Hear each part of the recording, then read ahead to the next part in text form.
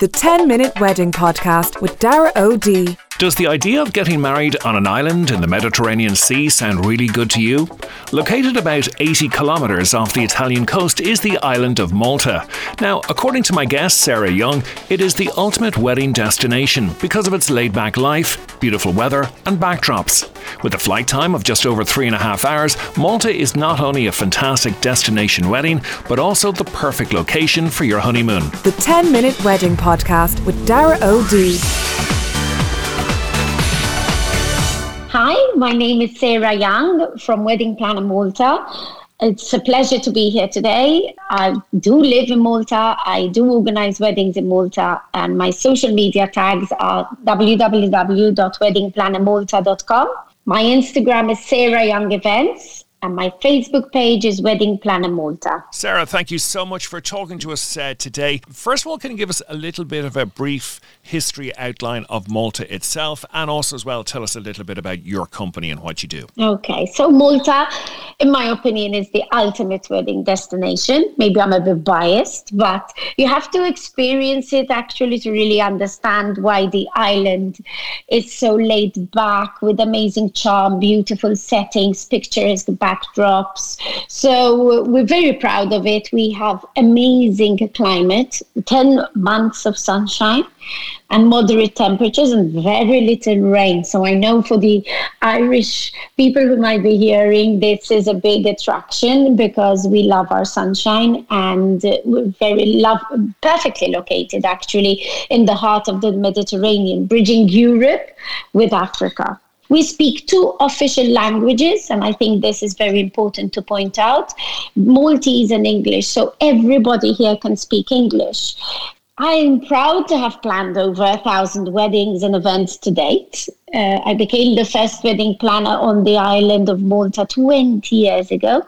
Never looked back since then. I love my job, and we do specialize in luxury weddings and events, and we tailor make our services to our clients' needs and budget. So that's very important. We just don't send something and you have to agree to all of it. It is always tailor-made. Do you personally have a particular style or a technique or something that's popular there? And I know that most brides and grooms will have an idea about what they like, but do you have a particular style or technique? Well, yes, we do have a style, but our service is very bespoke. It's always actually bespoke. We never send the potential client a set package and they have to just pick and choose that. We like to tailor make our offerings to the client's needs, thus making the best of the budget. So the budget is very crucial as well, because of course, if you have a 200,000 budget or a 50,000 budget, then what you can have is different. But we guide and help our clients to get the best out of their budget and still have an amazing day. So helping them pick the right venue, the right suppliers is very important, in line with the budget they have.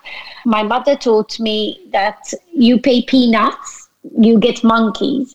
So I have tried to take that along with me through life, and I like to reflect that in my company. So important that the suppliers are very good, but in line with the client's budget. Could you tell me a little bit about the services that you offer for weddingplannermalta.com? Okay, so we offer wedding and event planning services on the island from A to Z, literally from start to finish. So we help the clients from the moment they are engaged till the big day when they say the lovely I do's. They can relax, they can enjoy the day to the full with their family and friends.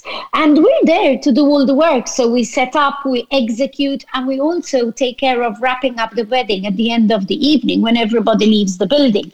A lot of people forget about this part, you know, they've had a lovely day, they've drank to the heart's content, and then they all just leave. But when you leave, you can't just leave everything behind with regards to what was set up, because you are in contract with suppliers. So we cover all that, and we help our clients with the paperwork. We give them what we like to call homework. So we guide them along the way. Listen, you've picked a guitarist for your ceremony.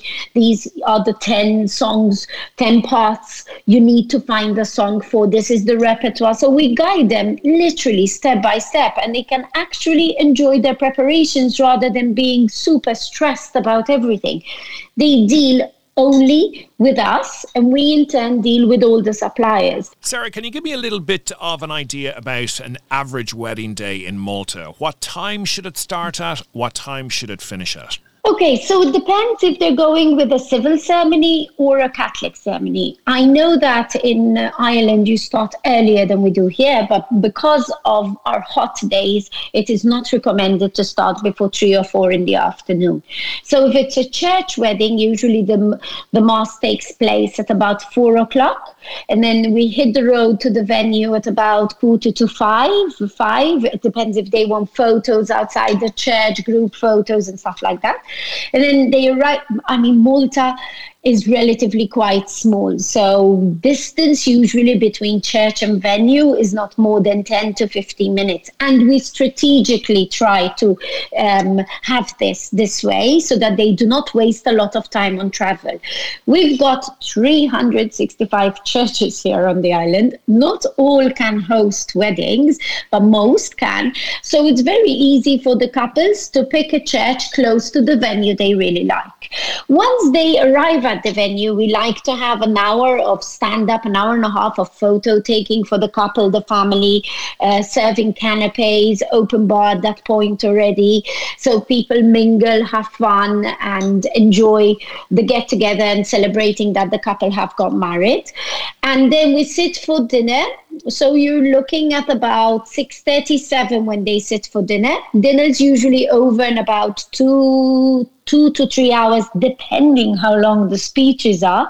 So we usually ask the best man and everyone not to go on for 20 minutes. Well, we give this choice to the couple so that they don't have a 4-hour dinner, because partying is very much a big part of the wedding. So 2 to 3 hours for dinner. And then we always try to recommend another 2 to 3 hours for partying and dancing. Now, some venues do not allow music later than 11. Others allow music till 2 o'clock in the morning, 3 o'clock in the morning. So depending on the brief from the clients, then we can tailor-make the ideal venue for them. If they have a civil wedding, then they usually start earlier, around 3 o'clock. And then they can use those venues that finish at 11 because they've had an 8 to 9 hour wedding.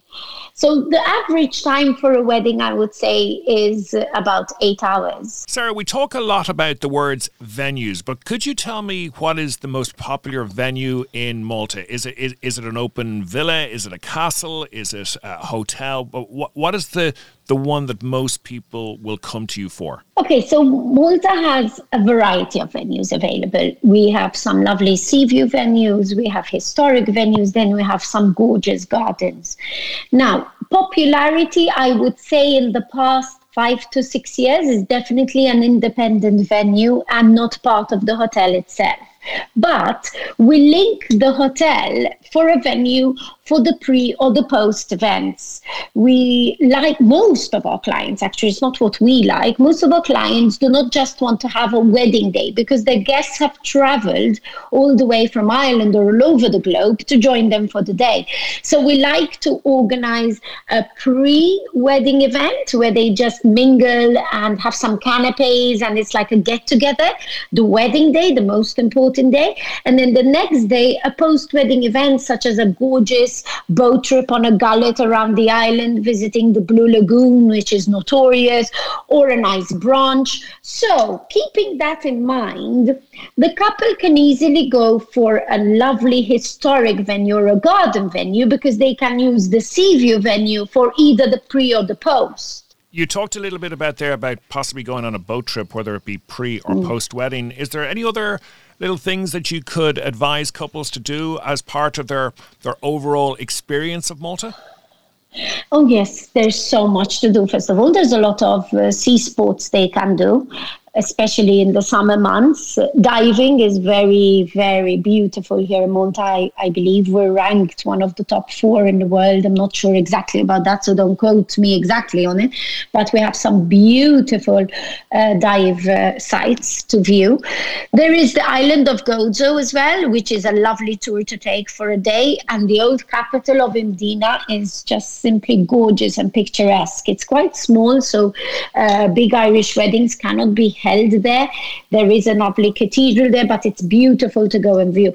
There are many organized tours which are real fun. I always like to recommend to my clients to take the hop-on, hop-off bus. Sarah, remind us once again of your website and your social media details, please.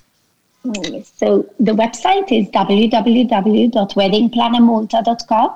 My Instagram page is Sarah Young Events, and my Facebook page is Wedding Planner Malta. Nixtieq nistidinkom tiġu Malta biex tiżżewġu fuq dil-gżira sabiħa bix-xemx u nies vera tħulin. Sarah, that sounds beautiful. You're going to have to tell us what that means. Yes, so that means I invite you to come to Malta to get married on this beautiful island with a lot of sun and friendly people. So welcome to Malta. If you like what you hear, don't forget to subscribe and have a brand new episode in your inbox every week. For more information about us, go to daraod.com or find us on Facebook and Instagram. If you know someone getting married or who would be interested in this, please share this and also tell a friend. Finally, please rate and review our podcast. That's all for now. Join us next time for the 10-Minute Wedding Podcast with Dara O.D.